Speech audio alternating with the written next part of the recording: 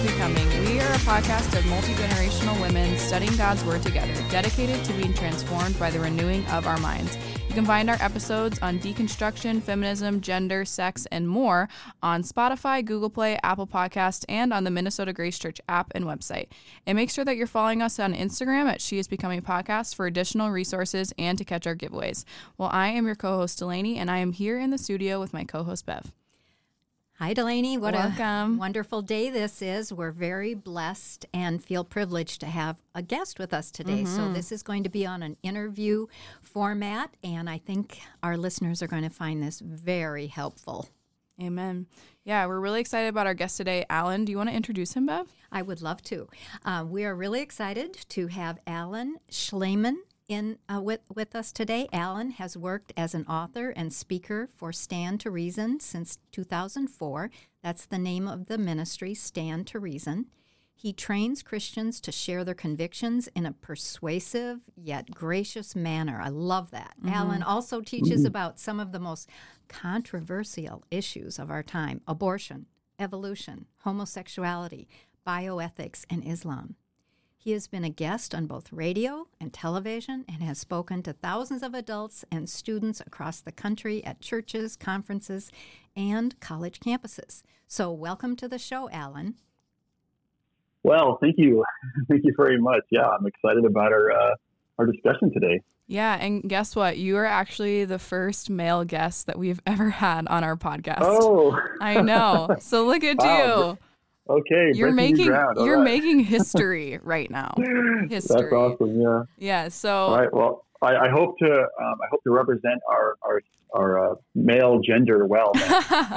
Thanks. We appreciate that. And the topic we're going to talk about today reaches all gender, right? Yep. Both of us. Okay. Yeah, that's right. For sure. So recently we just did an episode on deconstruction, and one of the things that we talked about was why people are leaving the faith or leaving Christianity. And we talked about that their deconstruction isn't leading them to reconstruct their faith. It's actually, in most cases, leading them to leave their faith. And so one of the reasons that we touched on of why this is happening is because many Christians are taught an incorrect theology or incorrect viewpoint on suffering. We really are seeing God more as a fixer, like this whole narrative of if you become a Christian, God's going to fix your marriage. If you become a Christian, God will fix your addiction. And we know that it certainly doesn't mean that possible. God can't or won't help or fix, but it's not a promise. And I think we've been teaching this in a really misleading way. And often this worldview can become really harmful about suffering and about who God is. So, Alan, we just want you to teach us and talk to us about what's a good apologetic for suffering. And then how can we have these conversations with our unbelieving friends about why a good God allows suffering? So first question, we're going to start you off with just this really small question here. Did God create suffering? And what is the root cause of why our world has suffering? Whew, okay, yeah. No problem. Okay, we can answer this one, sure. So that's a good question. The short answer is no. I would say no, God did not create suffering. In fact, the Christian worldview teaches that God created the world and the universe and the way he made everything as actually in a good state. And in fact, the word good is used 7 times in the Genesis account of creation. And so we see God created this perfect world. There's no suffering. Adam and Eve are this really like a perfect relationship with God. The problem, though, happens is that, of course, we know Adam and Eve fall, they sin. And as a result of that sin, it brings into the world, it brings into creation all of this evil. And so it just wreaks havoc on creation.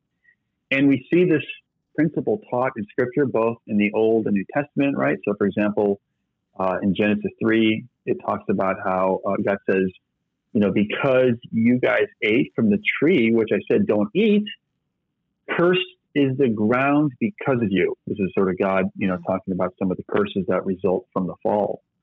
Romans 5, also similar kind of thing. It says, sin entered the world through one man, and death through sin. And in this way, death came to all men because all sinned. So we see both in the Old and New Testament a consistent teaching that it's the result of man falling and allowing sin to enter into creation. And so this changes everything. It changes man's relationship with God. It changes man's relationship with other people. And it changes mankind's relationship with the created order, with creation. And so basically we live in a world of evil and suffering that we created, not that God created. I like that you're bringing that up, because I feel like when people think about Christianity, sometimes there is this this language of, well, you're a sinner, and we are sinners. It's not negating that, but it makes it seem like God didn't create us to be in relationship with him, and that God didn't create us like with value, and that he didn't create us lovingly. And so I like that there's a distinguishing of that, of yes, we are sinners, but it's also something that was our doing, our response, like something we need to take responsibility for, and that God didn't create that in us. It was something that we did. So thank you for making that point. That's really helpful. Sure. Well, just a follow-up question on that, Alan, is suffering the same thing as then the problem of evil? What's the difference between suffering and evil? Well, I'd say they're related, but they're not the same thing. So the problem of evil is usually described as a type of argument against God's existence. And the way typically a person who's a skeptic or an atheist would formulate this argument, they'd say something like this, and this is probably how many people hear it. They'll say, well, if God is good, he must be against evil. And if God is all-powerful, he has the strength or the capacity to destroy evil. But they'll say, evil exists, like it's still around, so therefore God probably doesn't exist. In other words, they believe that the existence of God and the existence of evil is a contradiction. Like they both can't exist. Like either God exists or evil exists, but they both can't. So that's what the problem of evil is. That's just an argument against God's existence. Suffering is something different. It's, I don't know, I mean, I'm not sure the best way to define it, but it'd be the sort of the mental or physical anguish that we experience. But I would add, it can be the result of evil in the world. So, for example, if a drunk driver, gets in an accident and kills a loved one, well, then you'd experience suffering, right? The pain of loss, the pain of losing a family member. And so notice you have an evil action taking place, namely, a drunk driver, driving around and injuring somebody and killing somebody. And then as a result of that, we experience, a trial or suffering. So that's why I say they're related, but they're really two different kinds of things. What about sin? So would you categorize sin and suffering in the same boat? Or would you say that suffering's a result of sin, or sin and suffering are in the same boat? Would you say that sin is or suffering's a result of sin? Or how? Well, yes. So it can be. I mean, obviously, if we sin, so for example, we engage in something that's immoral, like we engage in a promiscuous sexual activity. So that's a sin. And obviously, God's design for us is not to engage in that kind of activity. That's why he's commanded us not to be involved in fornication. So let's just say we do it, we sin. And then we get, someone gets pregnant as a result of that out of wedlock, or you get a sexually transmitted disease, or your heart is just broken because you're constantly bonding yourself with this other person, but not forming a wedding relationship, a marriage relationship. So we experience suffering as a result of our own sin. So that's how, yes, suffering can be a result of sin, but it could also be a result of not just our sin, but of someone else's sin. So someone else commits a sin, and then we get caught in the backwash of that sin. So I think, yes, they are related. Yes. And once I heard someone said that evil is the absence of light. So evil is just the absence of God. What do you think of that statement? Yeah. So actually, when I talk or teach about the subject, people often say, well, how do you define evil? And one of the ways I define evil is kind of like what you're saying, Bev. Although I don't say evil is the absence of God, I say evil is the absence of good or absence of goodness. In other words, we define evil not by what it is, by what it is not. So to give you a funny illustration, like donut holes. Like when we think of a donut hole, we think of that little round, cinnamon, sugary kind of like, or whatever flavor it is, yummy pastry thing, right? Right. But a donut hole, in another sense, is the absence. It's like if you took a donut and you cut out the middle, you'd have a hole. So a donut hole is the place where there is no donut, right? And then, but to go into more serious ways to look at it, what is darkness? Well, darkness is the absence of light. Or what is coldness? Well, it's the absence of heat. And so notice all these things are defined not by what they are, but what they are not. And that is they're the absence of something. And so in the same way, evil is the absence of good or absence of goodness. So yeah, I think that is one way to characterize what evil is. And I think that's important to characterize it that way because Christian teaching says that God made all things. Well, if evil is a thing, like a physical thing, well then that's a problem because then we say God made evil. Right. But in reality, evil is not a thing. It's the absence of something. It's the absence of goodness. Yeah, I love that. That really helps make it more clear. Yeah, that does help. What would you say, I guess, and I don't know if there's an answer to this. I was just thinking through this. So if there's not, that's totally fine. So would then evil maybe be a result of Satan, like of Satan's rebellion against God? Like, was that maybe what, I don't know, started the whole evil thing? I don't know. What do you guys think? Well, yeah. So, I mean, obviously Satan is evil, and Satan's involvement in creation does contribute to evil. So but he's not the source of it in a sense, right? I mean, obviously Satan had the free will to decide whether he's going to worship and obey God or rebel and reject him. Obviously, we know that he did rebel and reject them, and there seems to be the suggestion that a third of the angels also followed him.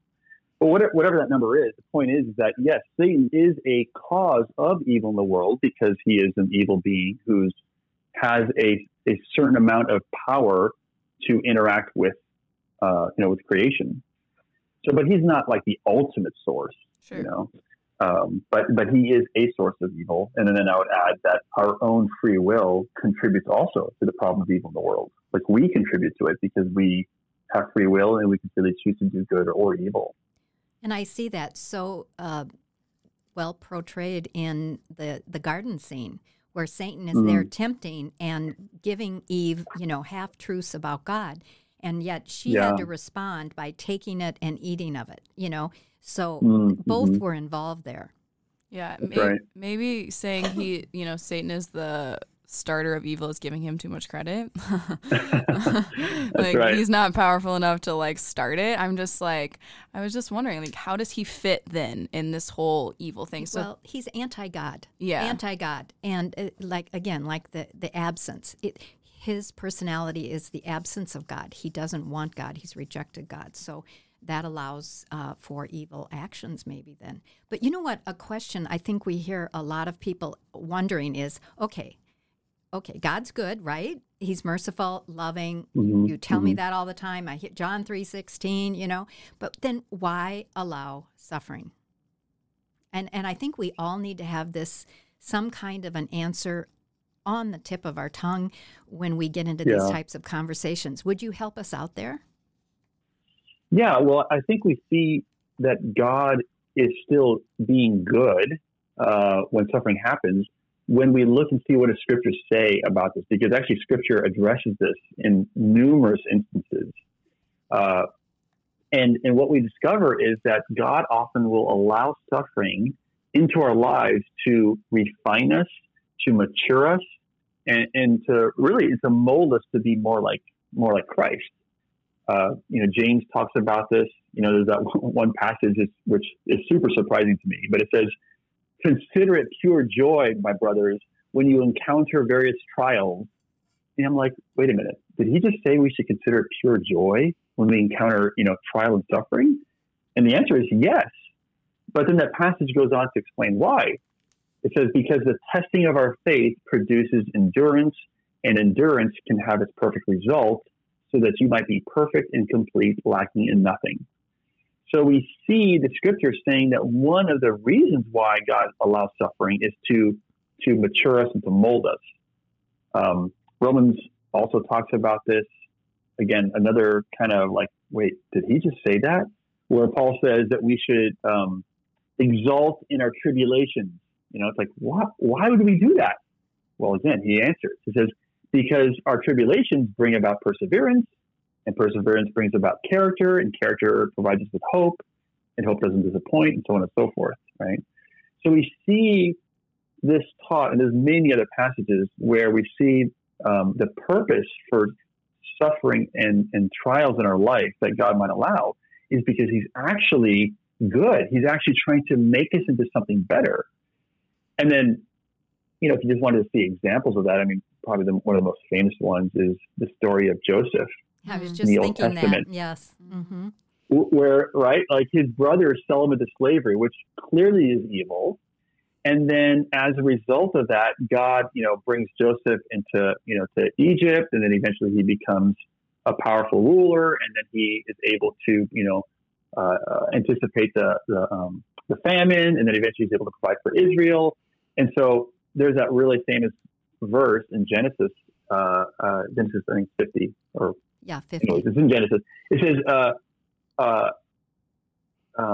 what you meant for it says what you meant for evil, God meant for good, in order to bring about this present result and to preserve many people. And so there you see, God being involved in taking something that is evil and then using it for good. Turns it on its head. I love that thought. That thought, because when we're suffering, we have to feel like there's something worthwhile in it. It can't just be for the pain of the situation. And how about the verse when we say, oh, God works all things together for good, and then people who are suffering just bristle when they hear that? Yeah, Romans 8:28. Yes. Yeah, I mean, right, because we bristle because when we're in the moment, we're experiencing like this existential crisis. And so sometimes it's hard for us to see the big picture. But that's just because we're limited and finite creatures. We don't see the big picture like God sees it. And so I think even myself, when I'm experiencing suffering, I think if someone says to me sort of in a flippant way, well, hey, this will all be worked out for good. It's like, okay, yeah, maybe, but right now I'm enduring suffering. Yes. And really what I want to hear from you is, put your arm around me, give me a hug, pray for me, and say, hey, let me walk with you through this dark time. And maybe it's more that we might know the truth, but we also want to see it lived out by people who love us and that are around us. Right. So it really shouldn't be our first response when someone is suffering is to say, it's all going to work out. You'll be fine. Yeah, that feels kind of trite, honestly. And yes, suffering is way more painful and nuanced than that. I also love that you guys both were talking about the redemption piece, because I was even just thinking about how suffering has a really unique way of showing who God is as our Redeemer. Mm-hmm. Like that he can take such a disgusting, messy, broken, whatever situation, and that he can use it, and that it can be a testimony to other people about who he is. Mm-hmm. Like even that characteristic is powerful. Yeah. Right. I think this demonstrates the sovereignty of God, that he can take something, an evil action by someone, but then still redeem it for something that's good. That is a God who's worthy of our allegiance and our worship. Yeah, that's good. That's really good. So for Christians, how can we reconcile in our own heart the goodness of God and his allowance of suffering? How do we wrestle with that? How do we reconcile that? Well, I think, and maybe this doesn't apply to everybody, but for me as a parent, I think being a parent has helped me to be able to reconcile those two things, because I, as a parent, looking at my children as they grow up, I can see the big picture for their sort of life, because many times I have to allow my own children to endure hardship or trials or suffering, but it's because I know that it's going to produce something that in them that's valuable. For example, making them a more mature person or developing some characteristic or attribute that's going to help them in the future. So, just to give you a simple example, when my kids were super, super young, we came to the doctor and a nurse takes a needle and she wants to jab it in, my kid's arm. And I'm like holding my kid's arm steady. And, and my kid's looking at me thinking, why, Father, are you allowing this stranger to jab me? Yeah. And of course, they can't understand even, when they're like 2 or 3, that really it's like, well, I'm giving them the shots because, there's a world out there with diseases and viruses and whatever, and we want to protect them from that, But maybe to give you a more recent example, my son, I was just thinking about this just the other day. He came home from school. He's a senior. Yeah, he's in high school now. He's a senior. And he came home from school. He's totally behind on his assignments in his classes. He's totally procrastinated. And my wife and I are thinking, well, we should probably help him out. Like, let's help him with some of his work in order to help him to catch up. But then we realized, no, we need to let him go through this process on his own. And this process is going to be indeed a lot of suffering, like staying up late, working hard, forfeiting spending time with your friends, because we want him to learn many things. We want him to learn not to procrastinate, how to be responsible for his own work, how to, set his mind to accomplish something that's difficult and then to go through it. And so notice we are allowing our son to endure suffering, but it's not because we're evil, but rather we have an intention that's good.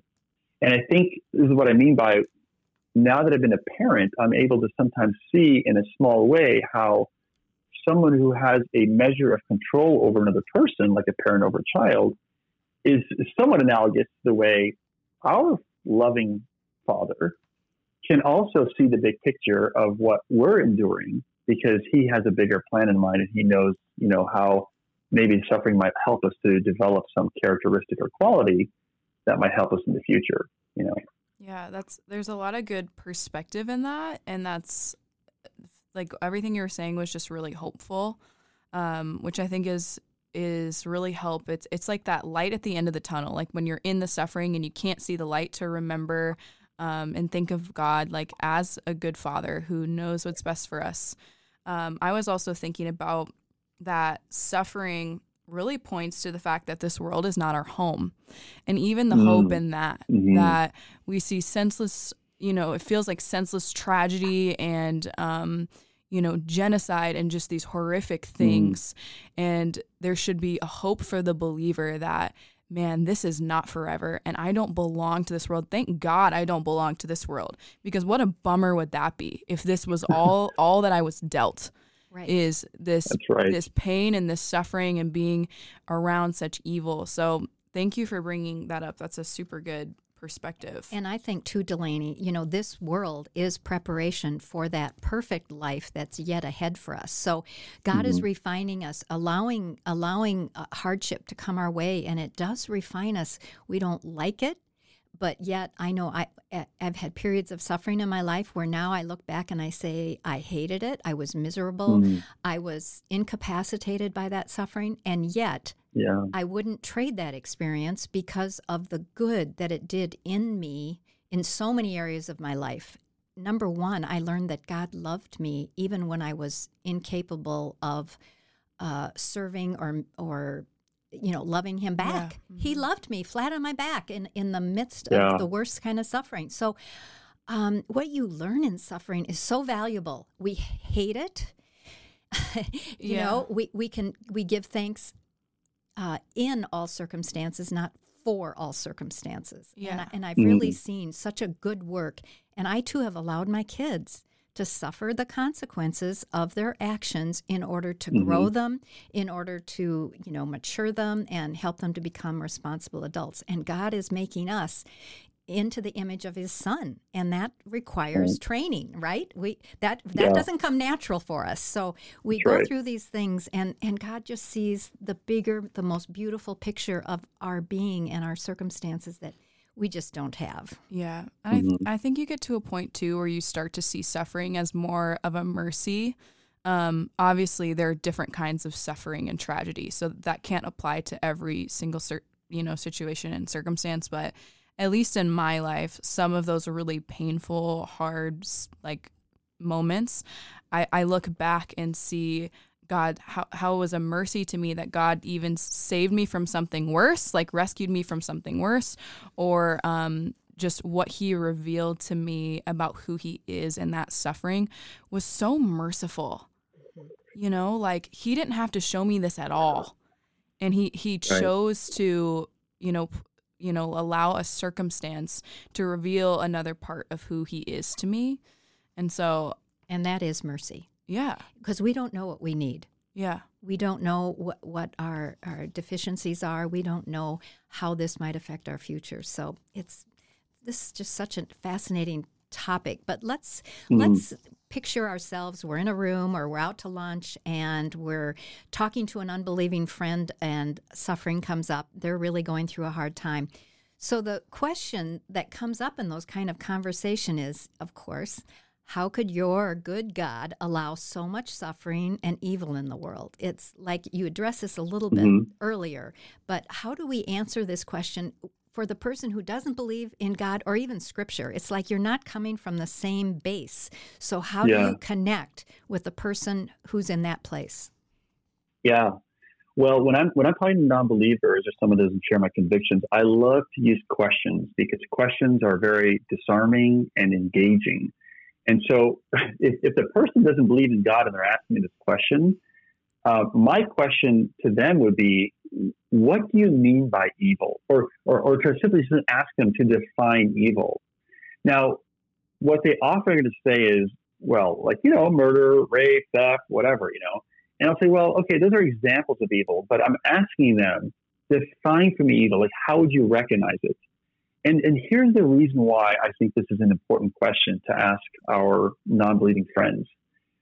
The only way to define evil, and I know earlier, I think, Bev, you had asked me about, is evil the absence of God or whatever? And that is absolutely one way to define it. But I think there's another way to define evil that allows you to identify acts of evil.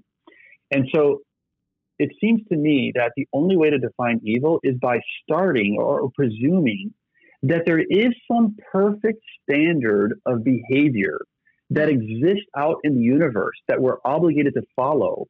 And therefore, evil would be anything that is a departure from that perfect standard. So the only way, though, that perfect standard can exist if there's a God who creates that perfect standard. Because think about it, if there's no God out there, then there's no standard of behavior, like, do this or don't do that, right? The only standard that would exist would be inside you and me. Like, right. Good and evil don't exist then. Exactly. All there is my preferences, or you, Delaney, or you, Bev, or, some person down the street. We all have our own standards, or maybe this society has one standard and another society has another standard. So notice, there's no ultimate standard. Everything is just relative. And so if there's no objective standard, like a standard that exists out there in the universe that God made, well, then there's no ultimate way to define what evil is because you don't have that standard. And so here's the illustration I like to offer people. I say, how do you tell the difference between a good bowler and a bad bowler? Now most people say, well, can you knock down the pins? I'm like, well, yeah, obviously, yeah. Like, okay. So, but what's a perfect score in bowling? Now, I don't know if you guys know, but a perfect score in bowling is 300, which means you every time you bowl the bowling ball, you knock down every one of the pins, right? And so you get a 300 perfect score. And so the way you know the difference between a good bowler and a bad bowler is their score. If I get 280, well, wow, that's really close to the perfect score of 300. So that means I'm a good bowler. But if I score, say, 50 points, well, that's a huge departure from that perfect score of 300. And so notice, the only way to tell whether I'm a good bowler or a bad bowler is if there's that perfect standard of 300 that exists. So now imagine we get rid of that perfect score in bowling. Imagine there's no 300 perfect score. Okay. So suppose I bowl 50. Am I a good bowler or a bad bowler? Well, you'd say, I don't know, because I got nothing to compare it to. I have no standard. I have no objective way to test it. Exactly. And so in the same way, unless there's a God who's created a perfect standard that sort of exists out there, we can't really tell whether any behavior is good or evil. And so this is why my question to them is always, well, what do you mean by evil when you're complaining about evil being a problem for God's existence? Because on their view, there is no God. And so there must be no standard of good. And so there must be no perfect standard of behavior. So how are they defining evil? And so this is how I'm engaging the non-believer in this particular question, is by kind of pressing them with this question, not as a trick, but as a legitimate question. Right. No, that's a good point. And I think most of us, there's this thing in us that we kind of just innately can recognize good and evil. Not that we're inherently good, certainly not, but Sure. we can, what is that? That there's this thing in us where we can be like, okay, that person's stealing from that person. That's wrong. Like, do you think that's like a God-given thing or a societal thing? Yeah. Absolutely. Yeah. Yes. I absolutely think because we're made in the image of God, that we have this sort of, like you said, Delaney, this sort of innate sense of right and wrong. Yeah. And of course, that can be affected by living a life where you're just sort of like constantly rejecting that sort of internal sense of rightness and wrongness. But absolutely, I think we're all born with that. And of course, if we're also regenerate, if we become a believer, now we have also the Holy Spirit in us that also convicts us of right and wrong as well. So there's a number of things that can provide that. Yeah, because I was thinking even that, like that kind of innate sense we have of right and wrong, I'm like, even that points to the fact that there's a God that would put that in us, in my mind. Like, okay, well, how did you get that? Where does that come from? Like, and the sense of justice is related to that. You know, where do we get that sense of justice? You see that in a 2-year-old. Mm-hmm. They know when something has not been just, and they reject it. They go against it. That's not fair. You know, you gave her 2 candies and I didn't get any. That's not fair. So, where did that come from, too? Right. And I like that you brought up, Alan, that there's a standard of that. Like, right. That's helpful. So the way I sometimes will distill kind of all that I just said, when they say, well, you know, how can you believe, you know, God is good if there's all this evil in the world? So here's the question that I'll often ask that really distills all this. I'll ask them this question, and it's related to what I was saying earlier. Do you believe evil is real? So they're saying, I can't believe in God because of all this evil in the world. Okay, my question is, do you believe evil is real? Now, this question puts them on what we call the horns of a dilemma, which means whether they answer the question yes or no, it's not going to play out well for them. Because suppose they say, yes, of course I believe evil is real. That's why I'm saying it's a problem for God's existence. Okay, well, suppose they say evil is real. Well, think what logically follows. If evil is real, there must be a standard of perfection. But if there's a standard of perfection, there must be a God who made that standard. But if there's a God, well, then that undermines their case that there is no God, because now you have to presume God exists in order for evil to be real. So then they'll say, oh, okay, well then no, evil's not real. I'll say, okay, well then if evil's not real, what are you complaining about? I thought you were complaining that evil is a problem for God's existence, but you just now said evil is not real. So then there's no evil to complain about. So that's why I say the question, is evil real, is a great question that gets the conversation going. And however they answer it, whether they say, yes, evil is real, or no, evil is not real, it's going to put them in a problem situation for their position.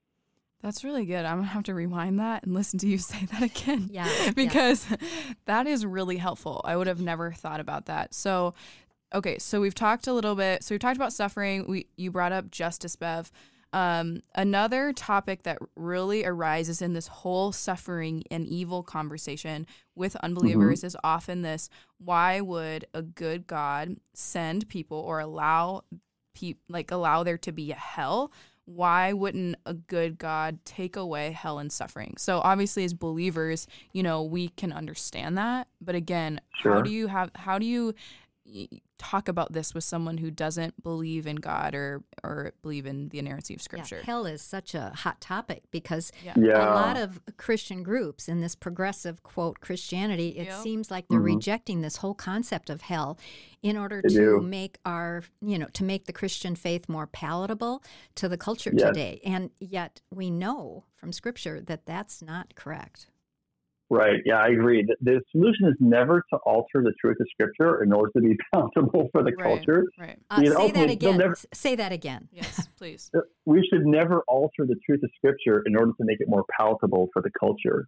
Amen. Because, we're clapping. First of all, I mean, not only because that's disobedient and misrepresenting God, but also because I don't think it'll ever be beneficial anyways. They'll never accept. I mean, it's not about making it palatable because they'll never be satisfied no matter what. You could compromise on that, and they'll say, "Oh, but what about this other thing? I don't like this." So now we're just making God and Christianity in our own making. Okay. Anyways, so I think this challenge, it's a fair question, by the way, and I know it sounds like by God creating hell and sending people to hell, this makes God evil, but actually I think it proves the opposite. It actually proves that God is good. And here's how I think that works. And I like to always use illustrations, but the illustration I often use is this. I say, imagine you have an enemy, and this enemy has been trying to hurt you for years. And one day he manages to find your mother or your daughter or whatever, and he murders them. Ugh. Now, imagine further, he gets caught by the police, and then he's brought before a court, and the judge looks at this cold-blooded killer and says, "You know what? Be a judge. I feel like I want to be a good person. I want to be a loving person, and I can't really bring myself to put this person in prison. So instead, I'm just going to let this person go free and not suffer any consequences for his horrific murder." Well, I submit to you that most people would consider that judge as an unfair, as an unjust judge, and that the justice system has failed us. And that's because we intuitively believe that a good and just judge should punish evildoers. Well, in the same way, if God does not punish evildoers, then how can he be good and just? And so I think if God didn't punish evildoers, people would then complain about God in a different way. They'd be like, "Oh, well, how come God be good if he doesn't punish evil?" Yeah. So really, I think the presence of hell is a testament to God's goodness and to God's fairness and to God's justice, because we recognize that evil needs to be punished. And if you don't punish it, then you are evil. Yes. If you don't punish evil, right? Yes, definitely.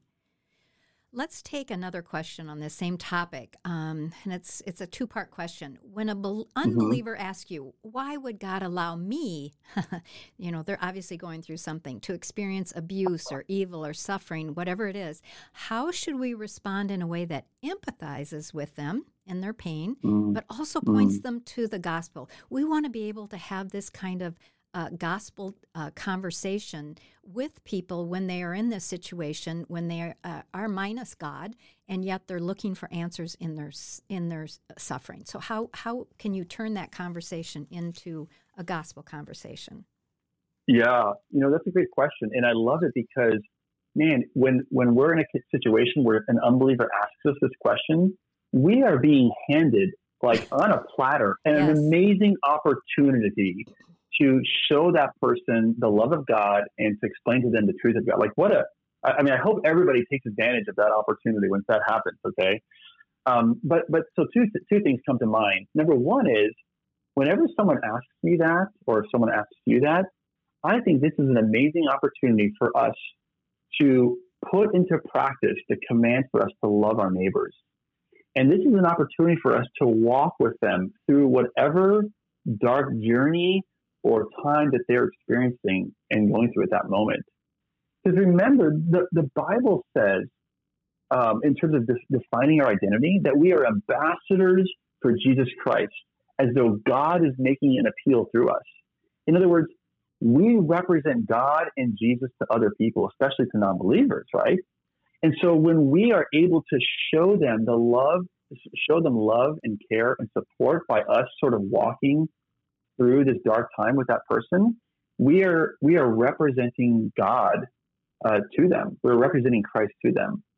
So I think that the first thing that we should do whenever someone asks us this question is to embody the love of God to that person by loving them and caring for them and just asking, how we can support and care for them. Secondly, though, I also like to say something or try to explain something, because you wouldn't want to do this right off the bat by just sort of sharing some sort of trite answer, Right. I think the first thing we should do is embody that love and be the love and care that we say that God is. But ultimately, I want to tell the person, we don't know why maybe God is allowing this to happen, but I would try to, again, at appropriate times, try to remind them of some of the things that, like we've already discussed in our conversation, in this interview here, about, like how God sees the big picture, and he might allow us to experience something, in order to mold us or make us better.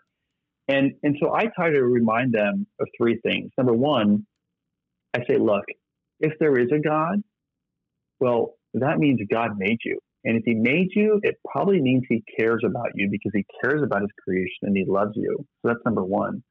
Number two, I tell them, look, God is an incredibly wise and just God, and he has a reason, but it may just be the case that we don't know it.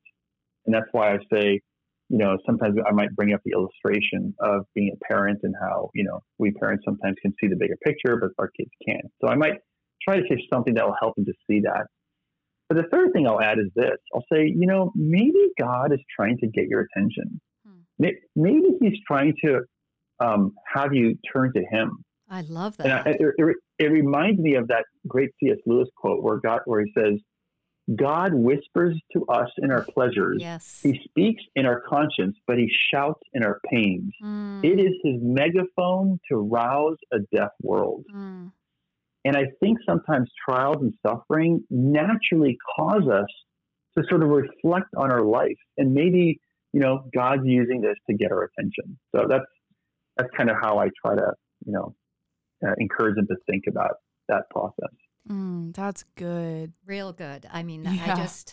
I wish I had you with me. Yeah. When I get in these conversations, but I'm going to re-listen so that I can have these answers more on the tip of my tongue and be in the forefront of my thoughts, so that I can too, glorify God and honor God in these situations. Yeah, and I love that you presented it as such a great opportunity. So I think sometimes when we think about going into these conversations, it's more of like a stressful thing.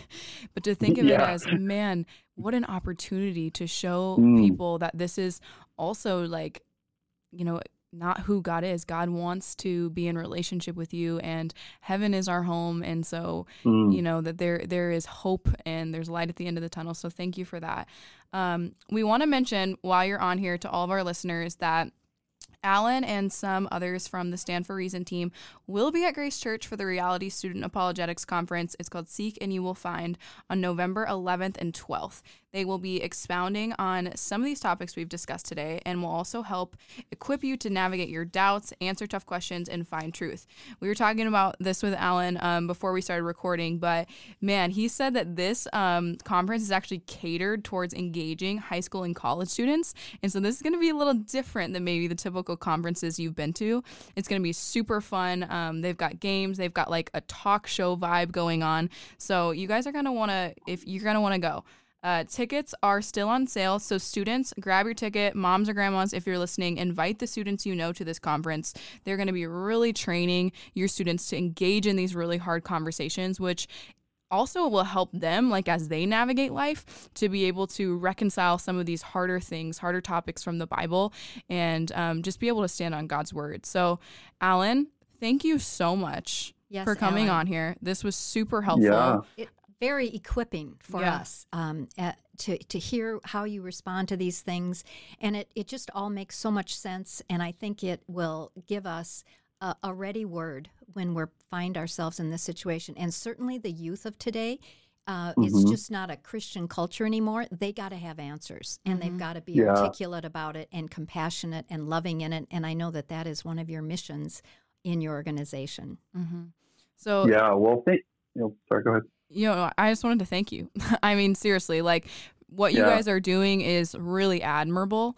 And we need people who are going to just jump into these hard conversations and these hard moments with young people. So 11th and 12th of November. Yeah. Parents, see to it that your kids get there, and anybody who's in charge of a youth group or young people in any way, buy their tickets, encourage them in every way possible. And I just think this could be life-changing. And also it creates an army of, here we go, marching rise Christians. Up. Let's rise go. up. You rise up. They have to have the answers. They can't just blend in culture anymore. They are definitely on the front lines as Christians. Yeah, and if you as a parent, you should come as well. Like, get tickets for your kid, and you come as well, so you can learn this stuff. Because eventually, we want parents to be the ones who are discipling kids at home on a regular basis to think about these things that you guys have brought up. For example, like the problem of evil and suffering. Like, these are the kinds of discussions we want to be having with our kids, so that they are prepared and trained to deal with the hostility that we get from the culture about some of these things. So you're inviting parents as well. Wonderful. Okay, yeah. I was going to ask you that. I was like, can I come? I'd say if you're a parent or a grandparent or a teacher, like you said, any kind of a person who has a kid in their life, get them tickets and you come with them as well. Like, it's not just send your kids there. I mean, you can, but I think it's great if parents and leaders come, because then you can also learn the stuff and then use it at home or use it in your school if you're a teacher, or if you're a grandparent, whatever it might be.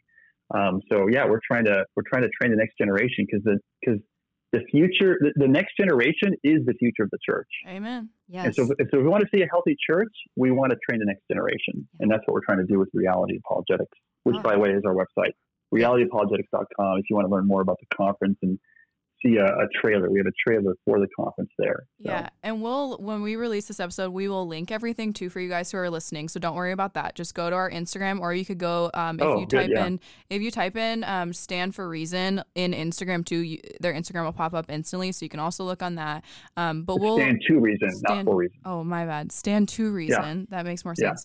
We'll link everything so everyone can find tickets to the conference. But thank you, Alan. Bev is just going to pray to close us, and we'll be done. Heavenly Father, all right. Thank you for this wonderful, rich time together where we're talking about these deep issues, Lord. So many people have questions. Even as Christians, we have questions, and we want to be able to have a ready response when we're asked. So I pray, Father, that you would continue to bless and use Alan and the rest of the teachers in this ministry, that this ministry would go far and wide and would raise up that next generation for the cause of Christ, to your glory alone. In Christ's name we've prayed. Amen. Amen. Amen. Well, it was great to be with you, sisters. Join us in 2 Mondays on She is Becoming.